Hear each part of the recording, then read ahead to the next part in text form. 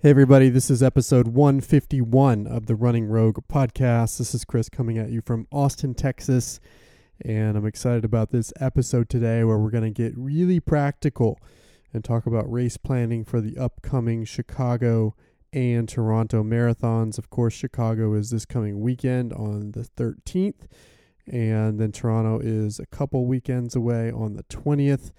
Both course profiles set up very similarly, so it's easy to talk about them together and how you might structure a plan.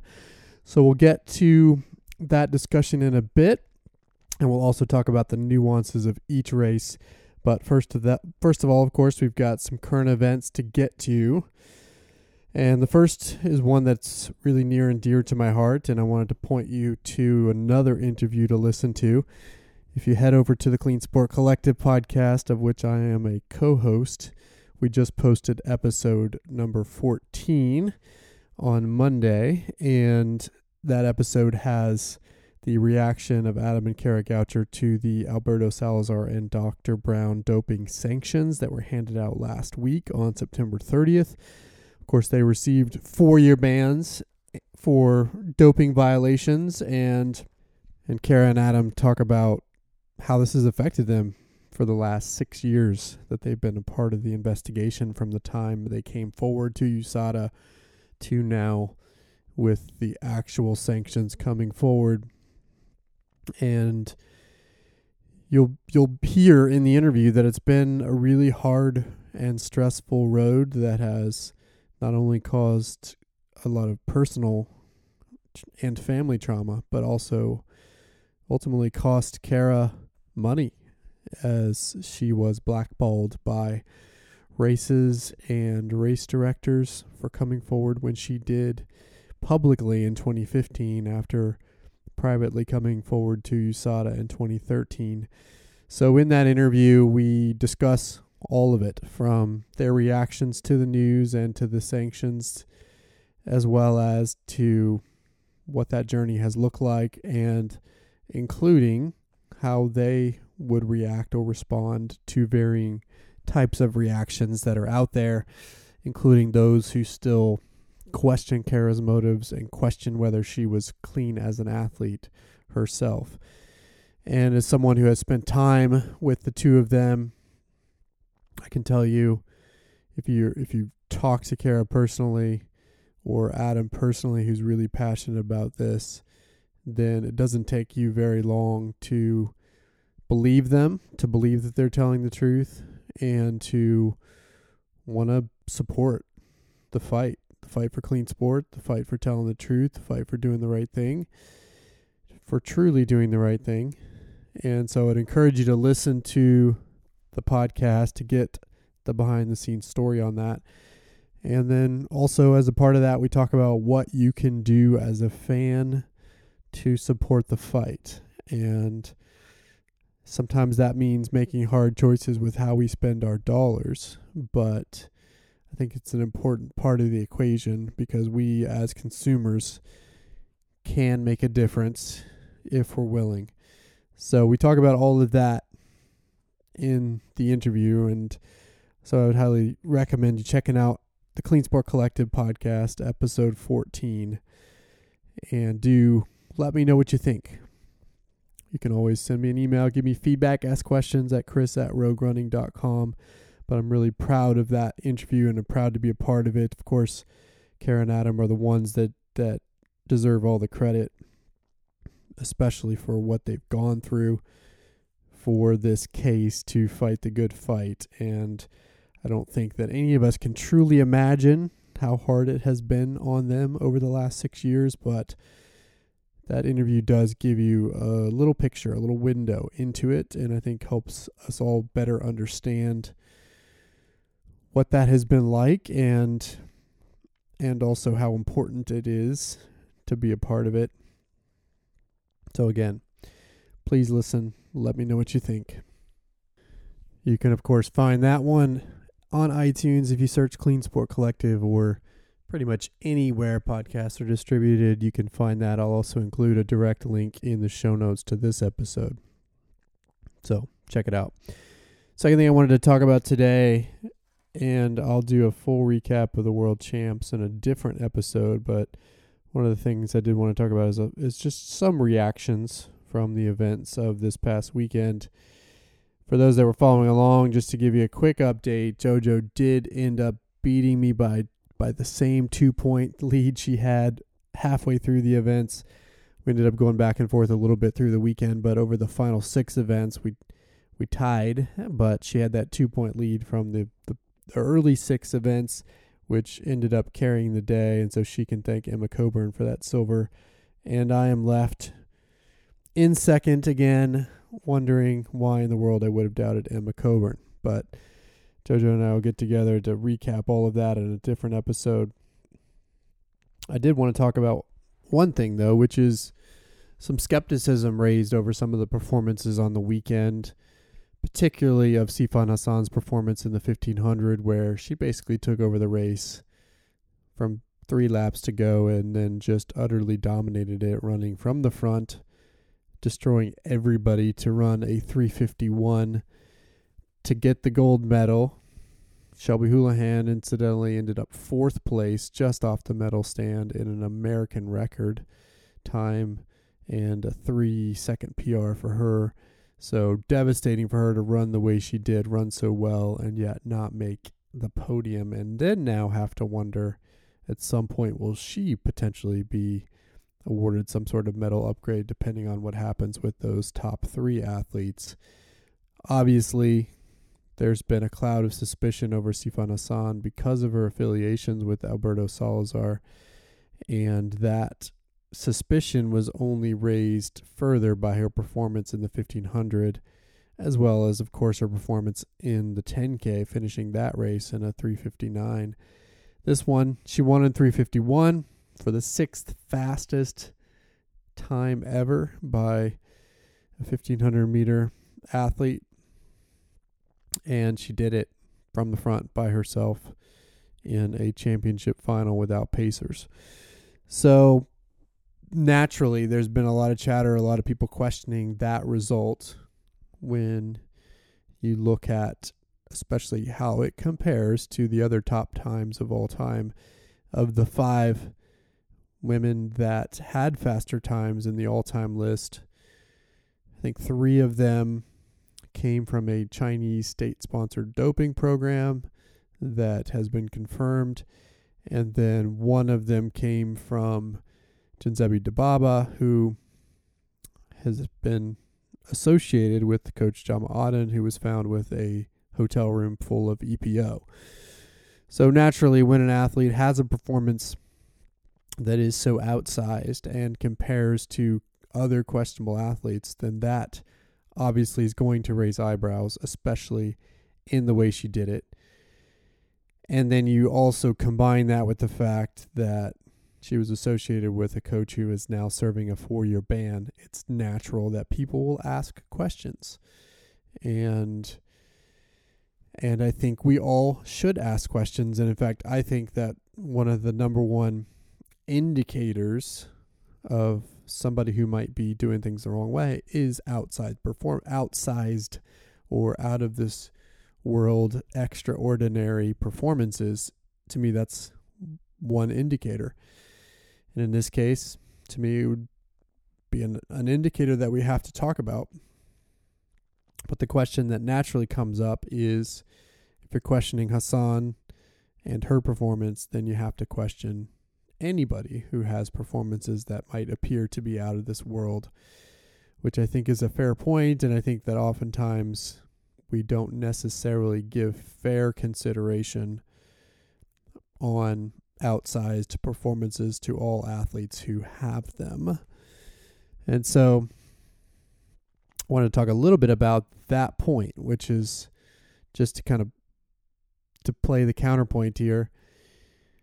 Sarah Hall, a week after running a 2:22 at the Berlin Marathon in a massive 4-minute PR, turns around a week later and finishes first in the U.S. 10-mile championships at the Twin Cities Marathon this past Sunday. that result coming, again, 1 week after a massive marathon PR would, in my mind, if somebody did that, would automatically raise eyebrows. If you told me somebody did that, it would automatically raise eyebrows regardless of who that athlete was. Now, of course, I'm a fan of Sarah Hall's. I wouldn't normally think of Sarah Hall as somebody who could potentially be a drug cheat, and I'm not saying she is. But I am saying she had an outsized performance in kind of going back-to-back Berlin Marathon, 10-mile race. And therefore, because of that outsized performance, she deserves the same questions that you might give Sifan Hassan. How is this possible? Could this indicate that you might be doing something illegally?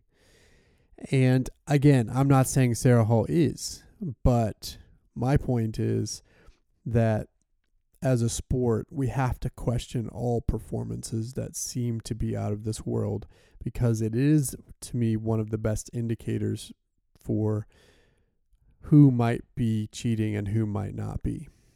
And those that have those outsized performances, those out of this world results, should get those questions. And I would hope that the clean athletes would welcome those questions, because they're the ones that are advocates. And in general, I think how people respond to those questions is also a potential indicator. But it's important as fans, as leaders in the sport, whoever those people might be, if you're going to question one result that looks crazy, you have to question all the results that look crazy. And I think that's a healthy thing.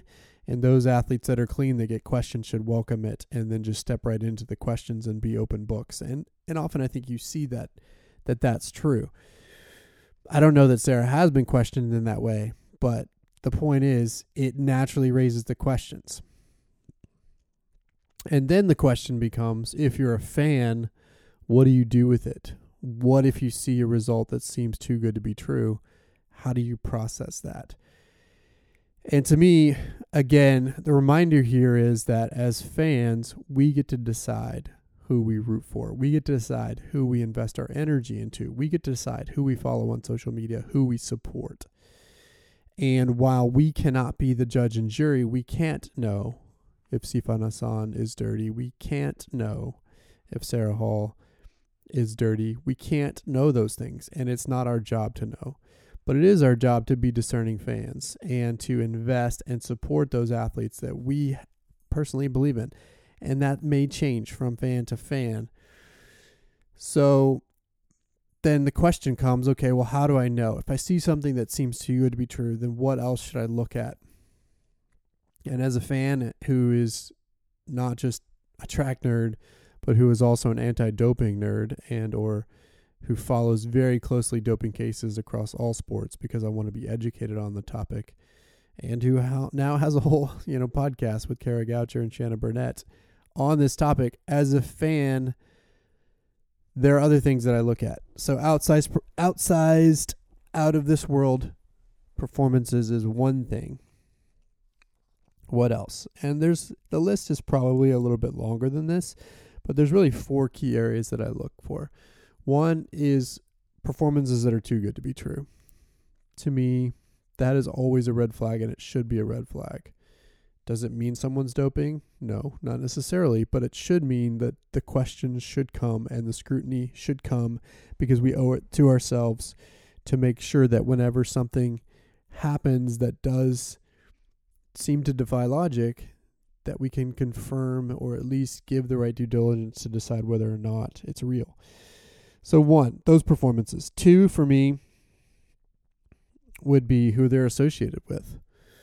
So if an athlete has out of this world performances and they're associated with a coach, an agent, or other athletes that might train in their group that have had either questionable performances or other doping positives, or who have been affiliated with other doping cases, then again, that's where you have to raise another red flag.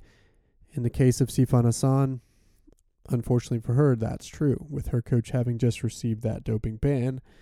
In the case of Sarah Hall, she has Ryan Hall as her coach. Ryan Hall has never been affiliated with a doping case, and from me following him through the years, has always responded favorably when asked those questions. So there is a difference there.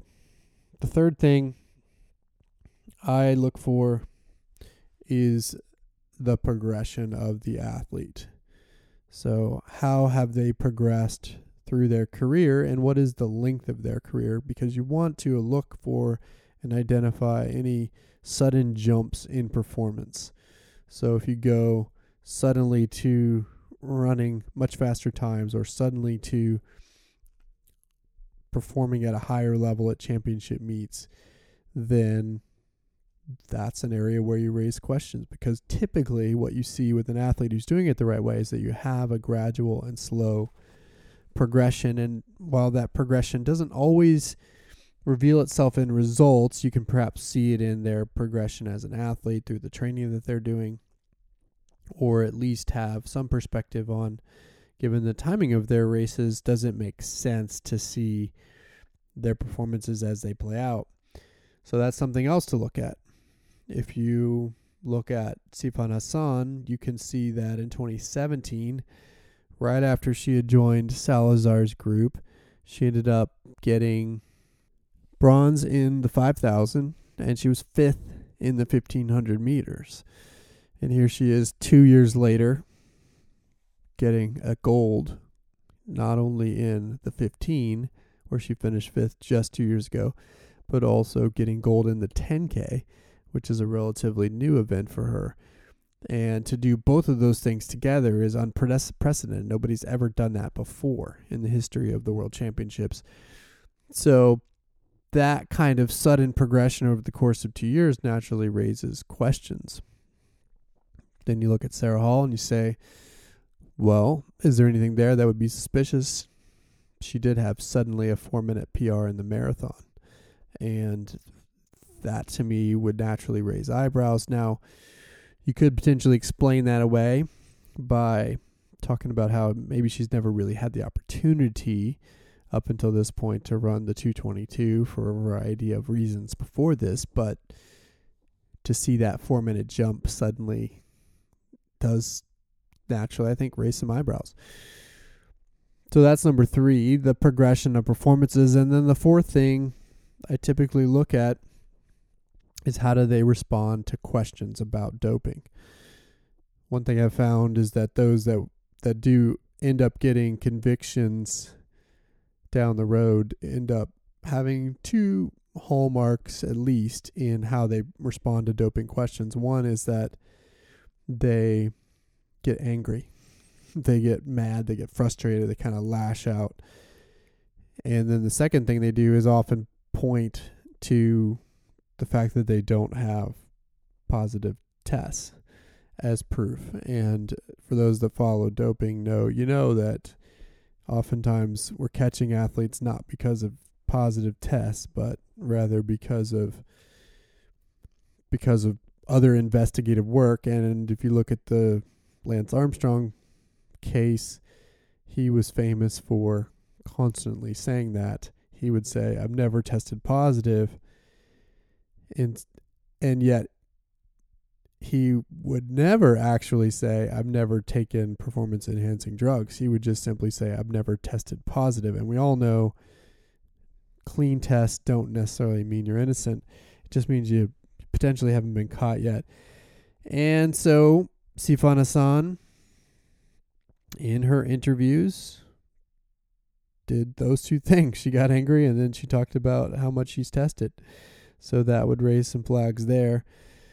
And I don't know yet that Sarah Hall has been asked that question, so I'd be kind of curious to see if it does come up, given the fact that she had those 2 performances back to back over a week's time. And my gut tells me that you could probably believe in Sarah Hall, and I have believed her to this point in her career, so I will continue to do so. I do worry about what they're doing over there, because I think having those races too close together and then doing New York here in, I think, 3 weeks' time.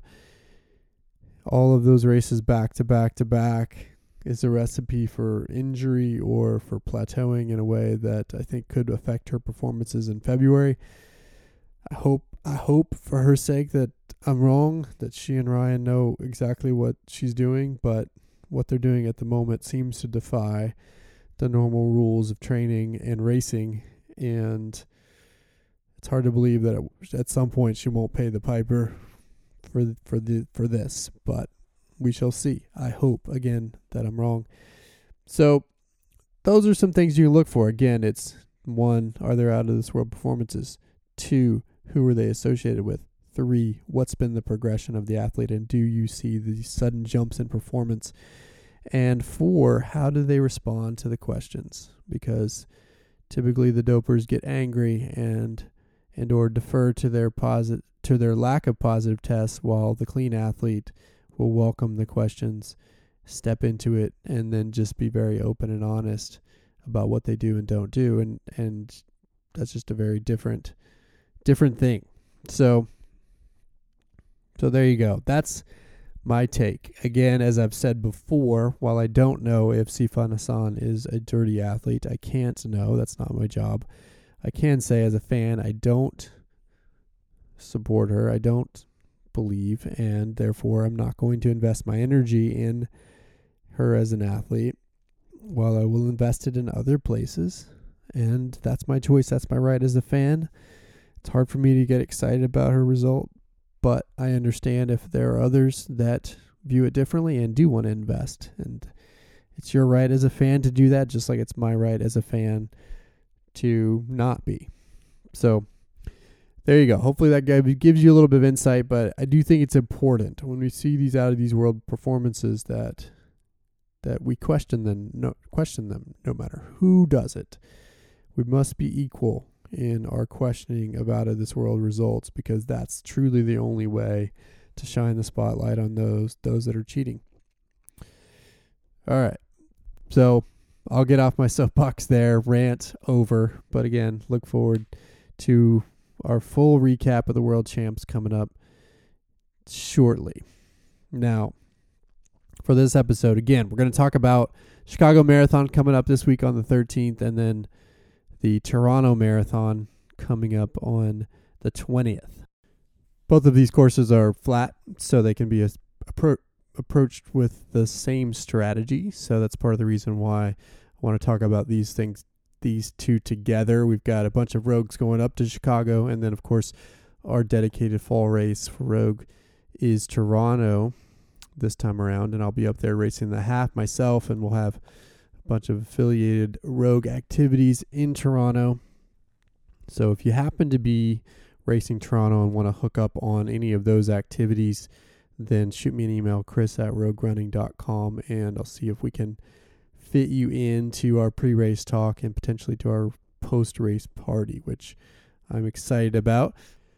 So these are both flat courses. Toronto probably has a little bit more undulation than Chicago, but both are flat, and therefore you can approach them in a similar way. So we'll talk about them together in terms of strategy, and then I'll talk about some of the nuances of each of these races individually as well towards the end, and then just give you some general tips as you approach these fall races and how to make sure that you bring your A game.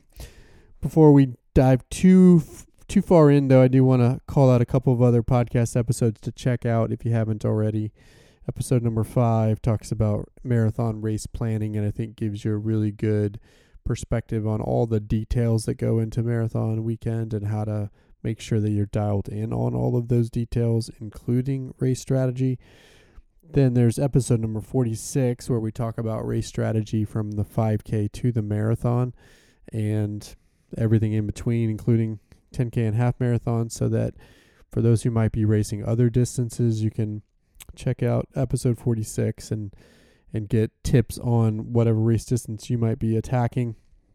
And then for those that are doing New York, which isn't too far away as well, then I would recommend episode 98, where we talk about New York race strategy. And that one in particular is more nuanced because of the more undulating terrain in that course. So that requires its own dedicated discussion. So I would recommend you go check out episode 98 on that.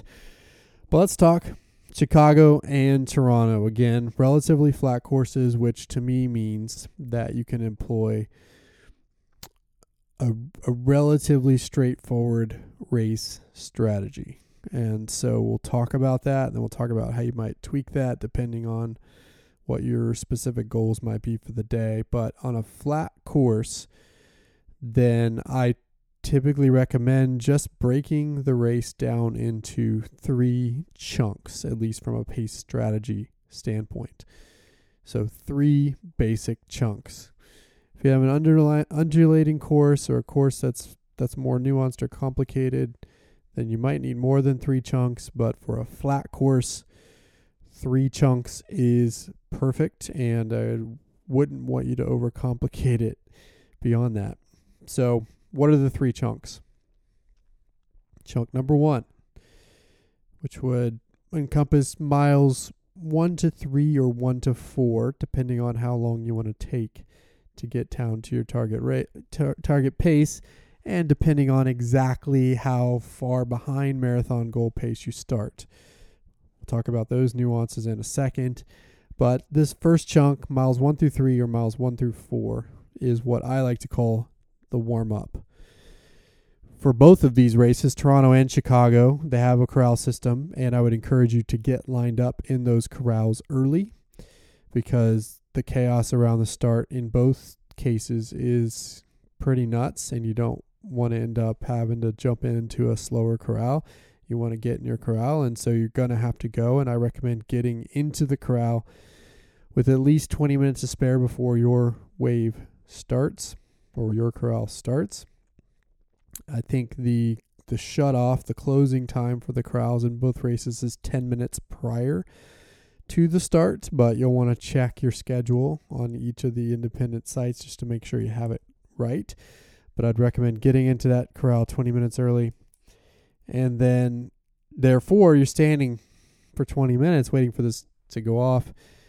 And typically I don't recommend a warm-up before a 26-mile race. You've got 26 miles, and that's plenty on the day. And so, therefore, your first 3 to 4 miles should be your warm-up, where you start slower than marathon pace by some determined interval, and then gradually progress down to marathon pace over the first 3 to 4 miles, allowing your body to warm up, allowing you to find a rhythm, allowing you to avoid starting too fast, which is the number one pitfall, in my opinion, of any marathon strategy, is starting too fast.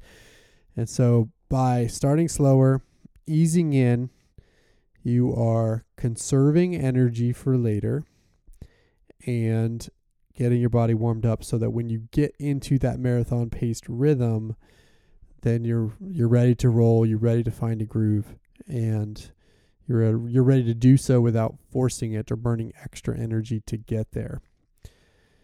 And this is so important. There's a lot of people that think, if I start too slow, then I'm giving up time that I'll have to make up later, which is absolutely the wrong way to think about it. If you start, it's better to think about the opposite. If you start too fast, then you're burning energy that you won't have later to run what you need to late in the race. So it's really important to start slow, progress down over those first 3 to 4 miles in either of these races. Now, then you might ask, well, how much slower? And in my opinion, that varies significant, not significantly, but it varies based on the runner, based on the rigor with which you're approaching your goal. And I will typically recommend that a more inexperienced marathoner, somebody who isn't as dialed in to a certain pace, start anywhere from 45 seconds to a minute per mile slower in mile 1 than their target marathon pace. 45 seconds to a minute. And people sometimes look at me and they think that's crazy. I'm not going to give up a minute per mile in the first mile, 45 seconds maybe in the second. And what I'm asking you to do is trust me. If you do that, then not only will it ensure that if you make a mistake and end up a little faster than that you still won't be burning too much energy, but you're also, again, conserving energy for later. So 45 seconds to a minute per mile slower. And then in that case, working down to marathon pace over the first 4 miles or so. So you might do a minute slower, then 45 seconds slower, then 30 seconds slower, then 15 seconds slower, then be right at marathon pace by mile 5, using 4 miles for warm up. For that more experienced marathoner who is a little bit more dialed in and who knows how to find a pace and find a rhythm a little bit more easily, then I would recommend starting anywhere from 30 to 40 seconds slower than marathon pace, and then working down over the first 3 miles in 10 to 15 second chunks to your marathon pace so that you're settled in by mile 4. And again, some people would say that's too slow, or I don't want to give up that much time early. And again, I would say you're not banking time, we're banking energy. And that energy will be there for you later, and you'll be able to close the race down strongly and finish on plan with your goal time in hand. But if you make that mistake and go too fast too soon, then you will have no chance. You will have lost your race before you started. So it's really, really important that you start slow and then ease into it. Warm up, as I said, over those first 4 miles. 3 to 4 miles. So now some people would ask, well, what should I be doing about pace groups? Should I settle into a pace group? And my answer to that, of course, as I've said before in this podcast, is no, for a couple of reasons. One, because they're typically instructed to run even splits, and that means starting out right on pace, which means that your body doesn't have that opportunity to warm into the pace. And so if you were to run marathon pace from mile 1, it's going to cost you more energy than it would at mile 4 or 5 once your body has found that rhythm and kind of warmed into the pace. Additionally, I don't know why anybody would trust a stranger with their goal, because I've cheered and watched too many races happen over the years where pacers have just messed up, gone out too fast on accident, maintained too fast a pace from the beginning. In some cases dropped out of the race because they couldn't handle it. So you don't know who you're getting in that pacer, and why would you trust them to your race? Why wouldn't you trust yourself? You've trained for this. You're prepared for it. You can run these paces. So just trust yourself. Don't trust someone else who you don't know if they can handle the pace. You don't know how long they can hold it. You don't know if they're good at dialing in quickly. And as I said earlier, not to mention, they're trying to run even splits, which is going to cost you energy early versus this warm-up strategy. Now, a couple of nuances to these opening miles depending on your race. One being in Chicago, you go into a tunnel in the first mile where you're not going to be getting a GPS signal, and even once you come out of that tunnel, you're going to be amongst the tall buildings of downtown Chicago. And so you're not going to be getting a GPS signal. So you won't have reliable data on pace from your watch, except and until you get to that first mile marker, where I would suggest that you manually split your watch to see how fast you're going. And then, of course, from there, make your adjustments as needed to stay on plan. In Toronto, there's a slightly different pitfall. You do have similarly tall buildings, and so I would also not plan to rely on your GPS in Toronto, but there's also some downhill from 4 miles 2 and 3, and so there may be a temptation there to go a little bit too hard or get greedy on those downhills, and I'm telling you, don't. Simply ride the wave, enjoy, Let those downhills just help give you a natural progression down to your target pace. And then you'll get there, but you'll be able to conserve even more energy doing it because of those early downhills. So either way, stay on plan. Start anywhere from 30 seconds to a minute per mile slower than your target pace, and then work down to your target pace over the first 3 to 4 miles. You don't have to do that in perfect progression, but you want to ease down as gradually as you can to get to that target pace. The other thing, a part of this to remember is, and I think a lot of people think, if I'm going to cut from a 30 second per mile slower to a 20 second per mile slower to 10 seconds per mile slower, there's a thought process that you have to somehow invest energy to make each one of those cut downs work as you progress in these opening miles. And in reality, you don't, because what happens is your body warms up. You naturally feel smoother. You're able to kind of find that rhythm. Your body will ease into those faster paces as you go without you having to really inject additional energy into each of those gear changes. So just be cautious and err on the conservative side at each of those shifts. Again, use this as a warm-up, and you'll be in perfect shape to close it out later. I, for one, can attest that my last 2 marathon PRs, Houston in 2018 and then Bryan College Station in 2014, both came with exactly this strategy employed. I think Bryan College Station actually started 45 seconds per mile slower in mile 1 and eventually went on to run a 2:45 high.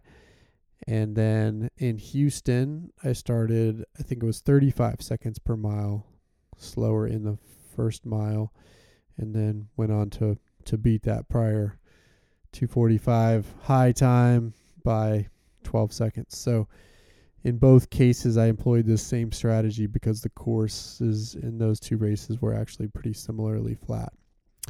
If I can do it, you can too. So that's your warm-up, section 1. Now, what's section 2? Section 2 is the middle miles from 4 to typically 20 or 21, or 5 to 20 or 21, where you're going to just try to dial into that target pace, turn your brain off, and make it feel as easy as possible for as long as possible. This is where relaxed running is key.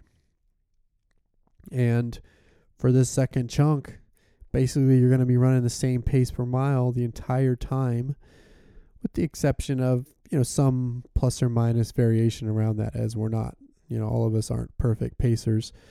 So you might end up with plus or minus 5 seconds around your target marathon time during this section from mile 4 to 20 or 21, or 5 to 20 or 21, depending on how long your warm-up takes.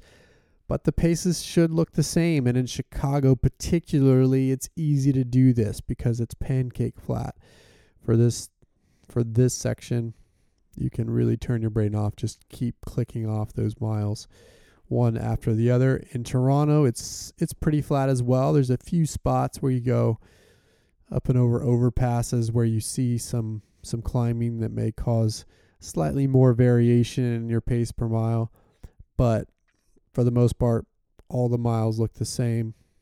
It's very flat, and you should be able to find that pace after your warm-up, dial it in, turn your brain off, use those rhythm mantras that I talked about on the last episode, and try to get to mile 20 or 21 as conservatively or conserving the most energy as possible. Now, the next question becomes, what is that target pace exactly? For me, I always like to have round numbers in my head. So some people who are, for example, trying to break a 4-hour marathon might be trying to run the pace for that, which is 9:09 per mile. Personally, I like to work in round numbers. I think as humans, for whatever reason, it's easier for us to think that way. So if I had somebody that was trying to break 4 hours, I would have them work down to a 9:05 target pace. So just slightly under that 9:09 target, but again, a round number that allows you to more easily turn your brain off as you're looking at your splits mile by mile. And so that's one nuance, is always round, and I ran round down. Because in that case of that 4-hour marathoner, 9:05 and 9:09, pretty similar, but you're picking up perhaps a few seconds per mile, which in the grand scheme won't necessarily affect you because that's a pretty similar rhythm, but might just give you a slightly better opportunity at the end to get what you want.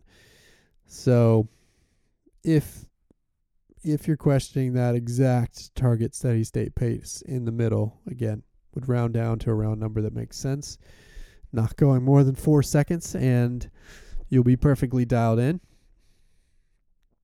So what might be nuances for each of these individual races? And we'll talk about them in turn in this middle section. One would be, well, starting with Chicago, that would be that there are some sections of the course that have a decent number of turns. And so I would be aware of those turns and do your best to navigate them efficiently. Now, in Chicago early on, the turns in those first few miles are really tight and really often crowded with people. And so personally, in those situations, I like to recommend not trying to too religiously hit the tangents, but kind of rounding the curve, staying more in the middle of the crowd so as not to get boxed in, because sometimes you can get boxed in a crowd on the inside of the turn. As the race progresses, you should be able to more easily navigate the turns and try to really hit those tangents. And so I would be aware of those in Chicago, particularly in certain sections where you do find more turns. I would also be aware of the crowds, because Chicago is great for its crowds, and that can bring you a lot of great positive energy at certain points where you might just run through these tunnels of screams. And while that provides adrenaline and can be a great way to enjoy the race, and I would certainly enjoy those sections and smile through them, I would just be careful that you don't get so excited that you end up picking up your pace through those sections. I've seen that happen before with athletes where they kind of got too excited and ended up, going too fast because of the cheers. And then suddenly they find themselves 10 or 15 seconds faster than their target pace in that second section. And then suddenly they decide to hold that, and it ultimately costs them at the end because they just didn't control themselves through some of those particularly loud spots. Now, let's talk a little bit about Toronto. There's a couple sections in this middle section, and you'll be able to see them on the course map, where you're not directly on the lake, but you're close to the lake. And so you're right there on the waterfront. And depending on the weather for the day, it can be windy on the waterfront, depending on which way the wind is coming from and what part of the course you're at. So for those doing Toronto, I would just be aware of their weather conditions and which direction the wind might be coming from and the strength of the wind, so that when you are in those lakefront sections, you can have a plan to address it. And hopefully it'll be at our backs mostly, as we'll be going primarily west to east on the waterfront sections. But if that's true, then that'll be an advantage that maybe you don't realize in the moment. But if you do have sections of the lakefront area where the wind is in your face, you want to plan accordingly, hopefully duck into the crowd of runners in front of you and create a little bit of a drafting opportunity, because just like in cycling, even though the advantage is more in cycling, drafting also works for runners. So know your areas of the course, know your wind direction in Toronto, and try to plan accordingly to tuck in if you can during those windy sections. Also with Toronto, there's a couple of sections again where I mentioned you have some overpasses, and so that's something else to watch and make sure that when you do hit those overpasses, you're not, pressing too much, because basically anytime you go up and over a hill in this race, even if it's a subtle hill, you just don't want to waste a lot of energy doing it. So if it happens that you hit one of those overpasses, don't press, conserve energy. You'll have plenty of flat and faster ground afterwards to do what you need to do and get that time back. For the Toronto Marathon, you go over an overpass, or you go kind of up and around an overpass around 26K, which is about mile 15. And then in the same section coming back close to 39K, which is about mile 24 as well. And so there's a couple sections there just to be aware of and conserve energy on those overpasses, those little mini hills, because you'll have plenty of chance to get it back at another time. So those are some course nuances. The other thing I want to talk about in this second section, which is again pretty consistent, you should be able to turn your brain off, use those rhythm mantras, kind of go to sleep, so to speak, and just clock or click off mile after mile of consistent paces. Some people will say, well, what if I feel good at mile 15? Or what if I feel good at mile 18? Can I pick it up a little bit sooner? And the answer I say to that is no, absolutely not. Follow your plan, stick to it no matter what happens, no matter how you feel. I've heard some people say, well, I felt good at mile 15 and picked it up. Well, inevitably, those are famous last words for somebody who ends up bonking later. So, yes, you might feel good at mile 15, but frankly, you should feel good at mile 15. If everything's going to plan, you will feel good at mile 15. And avoid the temptation to make a gear change and just continue to wait till that designated point in your plan where you are going to pick it up.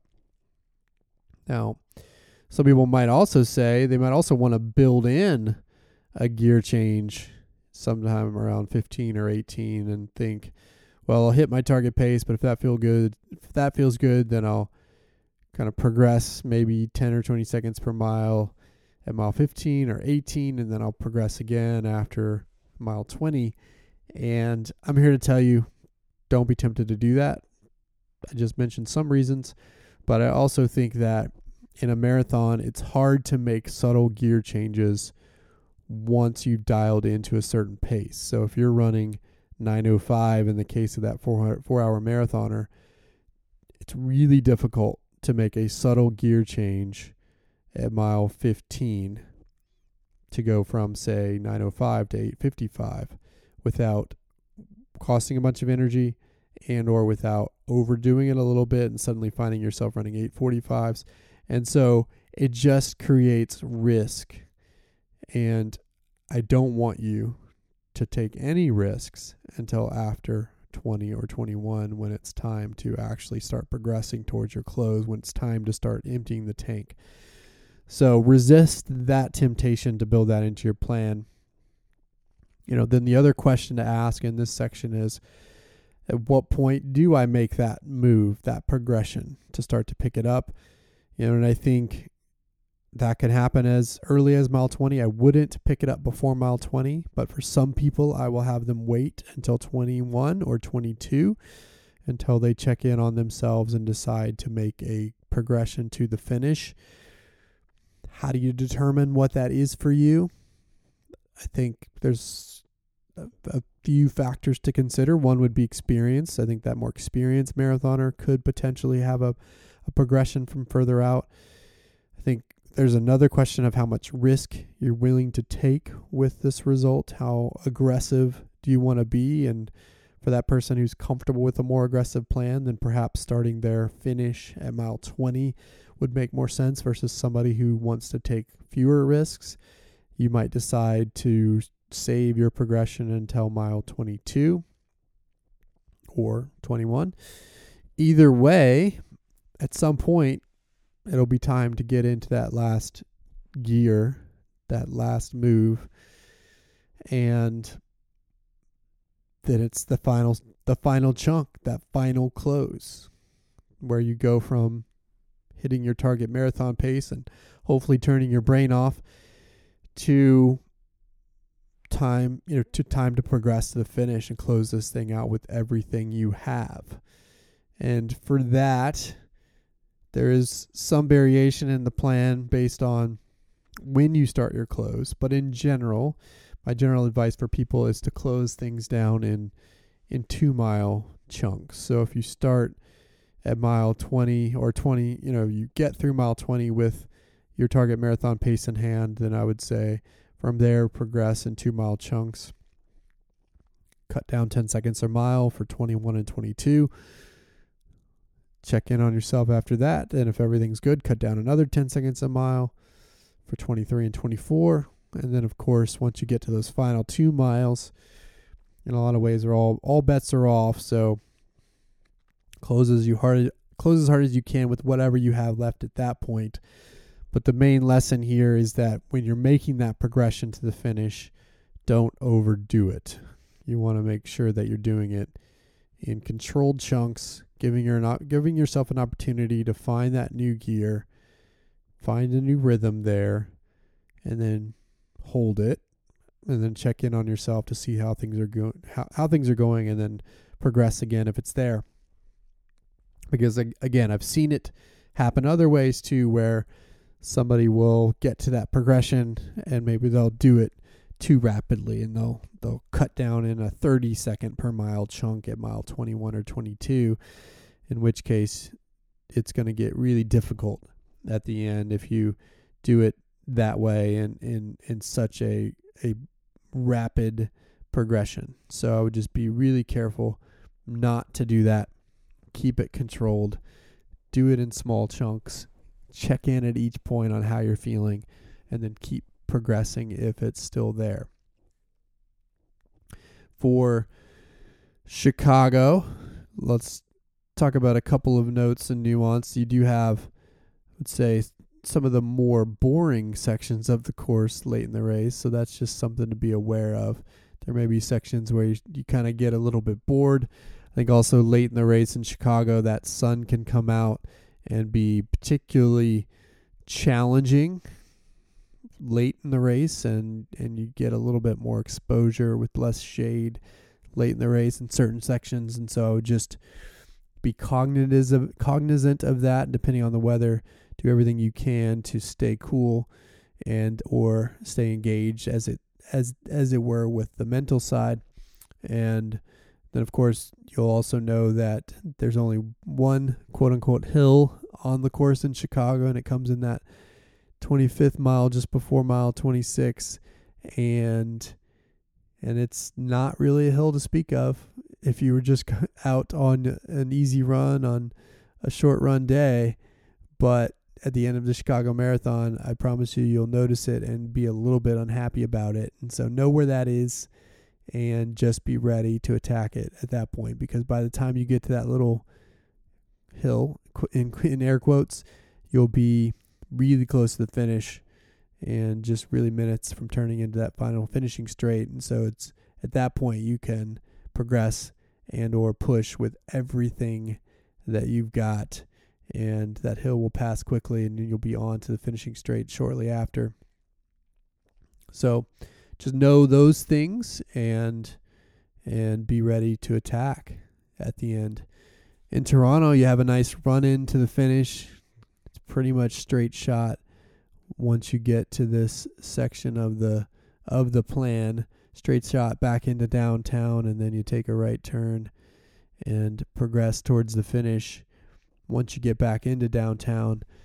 And again, this race is pretty flat except for a few passes. And then when you get to the end, when you take that right turn to head up to the Capitol where you finish this race, there is a subtle climb over that final 2K or so with that final mile, it's nothing really major, but it is a subtle climb as you move up to the finish. And so that's just something to be aware of, especially those who train in Austin. It won't be something you really notice too much perhaps, but it is there. It's maybe more of a false flat if you could think of it that way. And so just be aware of that. Once you make that right turn with 2K to go, that it is a slight incline from there, and just mentally be prepared that you're going to be pushing it all out at that point. And I want you to go get it. Go get that finish line. Now, of course, as I've mentioned before, I want you to also put your fight mantras to work in this final section, this final 4 to 6 miles, depending on how you decide to chunk it up. Put those fight mantras to work, and you may even think about using a different mantra for each different chunk of your close, depending on how you decide to chunk it up. But this is where you get to run into the glory of finishing with your goal in hand. And so, just as I mentioned in the last podcast, don't hesitate to do the work to prepare for how you're going to fight, how you're going to get your mind right in these closing miles. Now, a lot of people will say, Chris, how in the world will I be able to run fast at the end of a marathon? That's never worked for me. And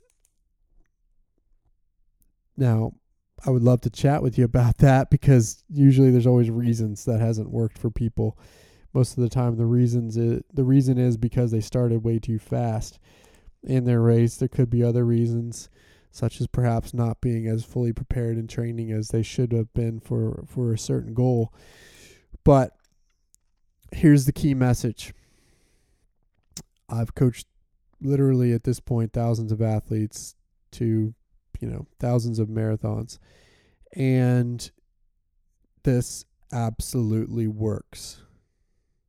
You have to trust this plan, because it's the only way, in my opinion, it's the only way to effectively get your goal.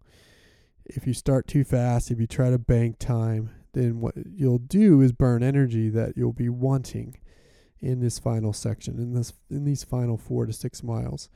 So just don't do that. I need you to be patient early, start smart, and finish strong, because that is the way epic marathons are run. If you look at the marathons at the elite level, if you look at Kipchoge's world record, he finished by running a really fast final 5K to run a big negative split to get the world record. If you look at Kenenisa Bekele's run in Berlin just 2 weekends ago, he did it by closing fast in the final 5K, running a negative split, meaning the second half of his race was faster than the first half. Again, Kipchoge the same way.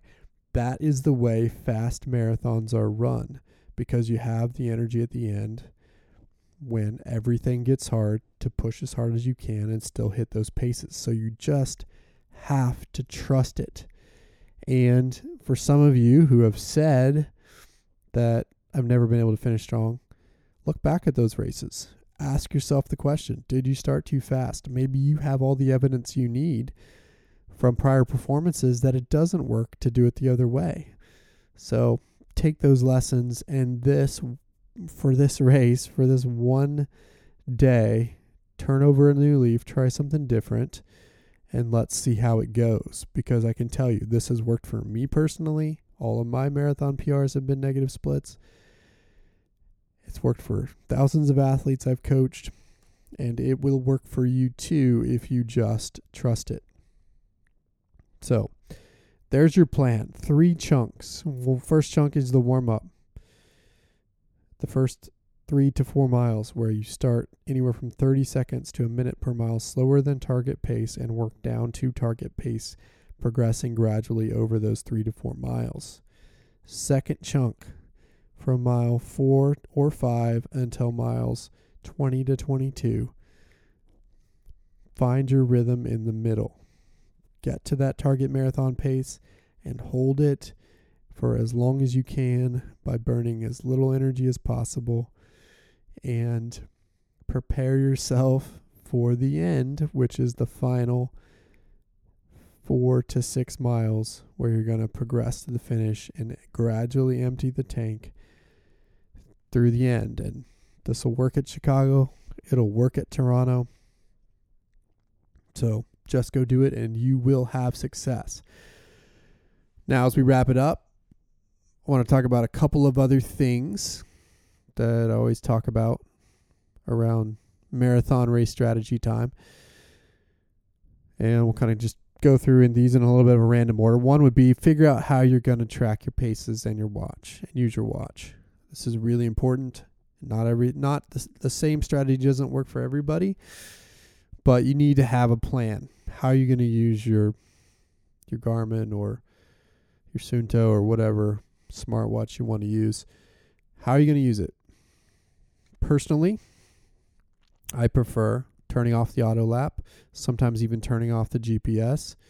In the case of a Chicago Marathon, I would even turn off the GPS because it's so unreliable amidst those buildings.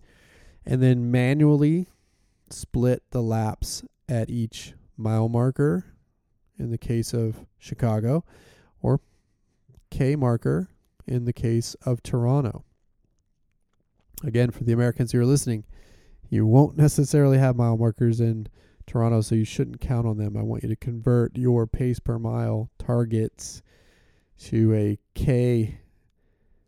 per K target or K per mile target so that you can translate your plan accordingly and split that watch at every K if you need to and know whether you're going to be on track or on plan.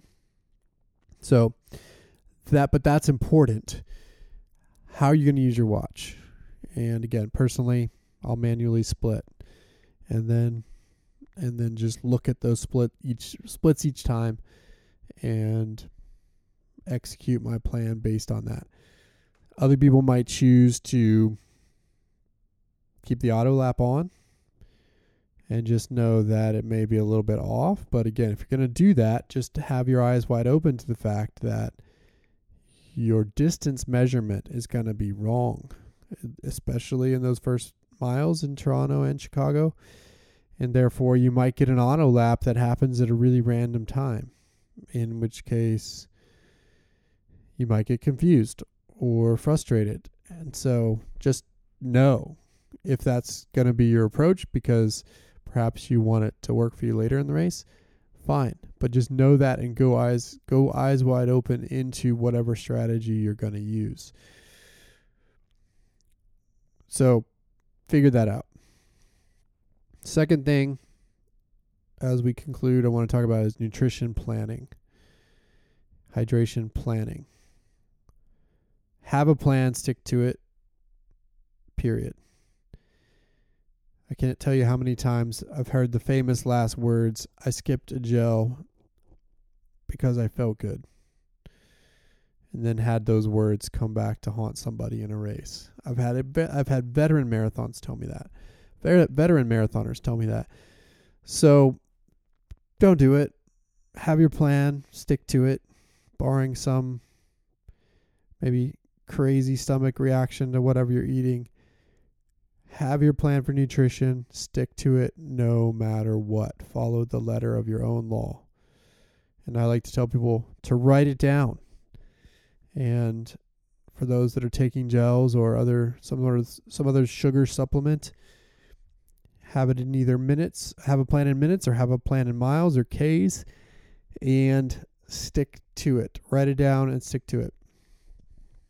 Hydration wise, again, have a plan and stick to it. Personally, I prefer staying ahead of hydration, getting it early and often, and I will, starting at the second water stop because the first is crazy, I will alternate between Gatorade and water every other water stop on a normal temperature day so that I can stay ahead of hydration. And then later in the race, my plan probably after mile 20 or 21 would be to shift more towards a drink to thirst mentality where I may or may not grab water or Gatorade later in the race. Just depends at that point on how I feel. But my belief as a coach is that if you stay ahead of it, then you'll have the option to be a little bit more flexible later. So that's something else to consider, of course. Another thing, just to reiterate my discussion topic from last week, episode 50, the mental side. Don't neglect your mental homework. If you haven't listened to episode 150, I would highly encourage it. I give 8 tips in there on how to bring your best mental game to the table. Prepare for it. You've done all the physical training. Make sure you do the mental prep so that you come with your A game on race day. And then, additionally, look at the logistics of the start. Look at the logistics of your race weekend. Where are you going to eat on Friday and Saturday nights? How are you going to get to the start line? What time are you going to get to the start line? What does the map of the start line look like? So you know where the gear drop is versus the porta potties versus where your corral will be. So that you know all of those details. And even if you haven't been there, you know the layout and are leaving as little to chance as possible. Think about your throwaway clothing that you might be wearing in the corral, so if it's cool, so that you stay warm while you're just standing there, and then you'll toss that at the start line.